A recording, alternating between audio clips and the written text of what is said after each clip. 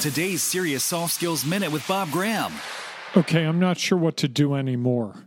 It seems like about half, maybe more of the time, when I leave someone a phone message, especially on their cell phone, they don't listen to it. They just call me back. When they call me back, I feel like I'm repeating something I already said in the message.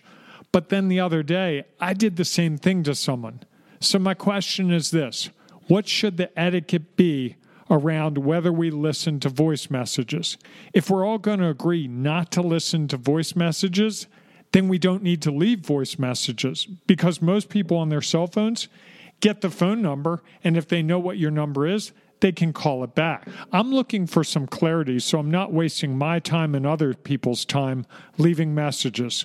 So what are your thoughts? If you want to weigh in, email me at bgraham@SeriousSoftSkills.com.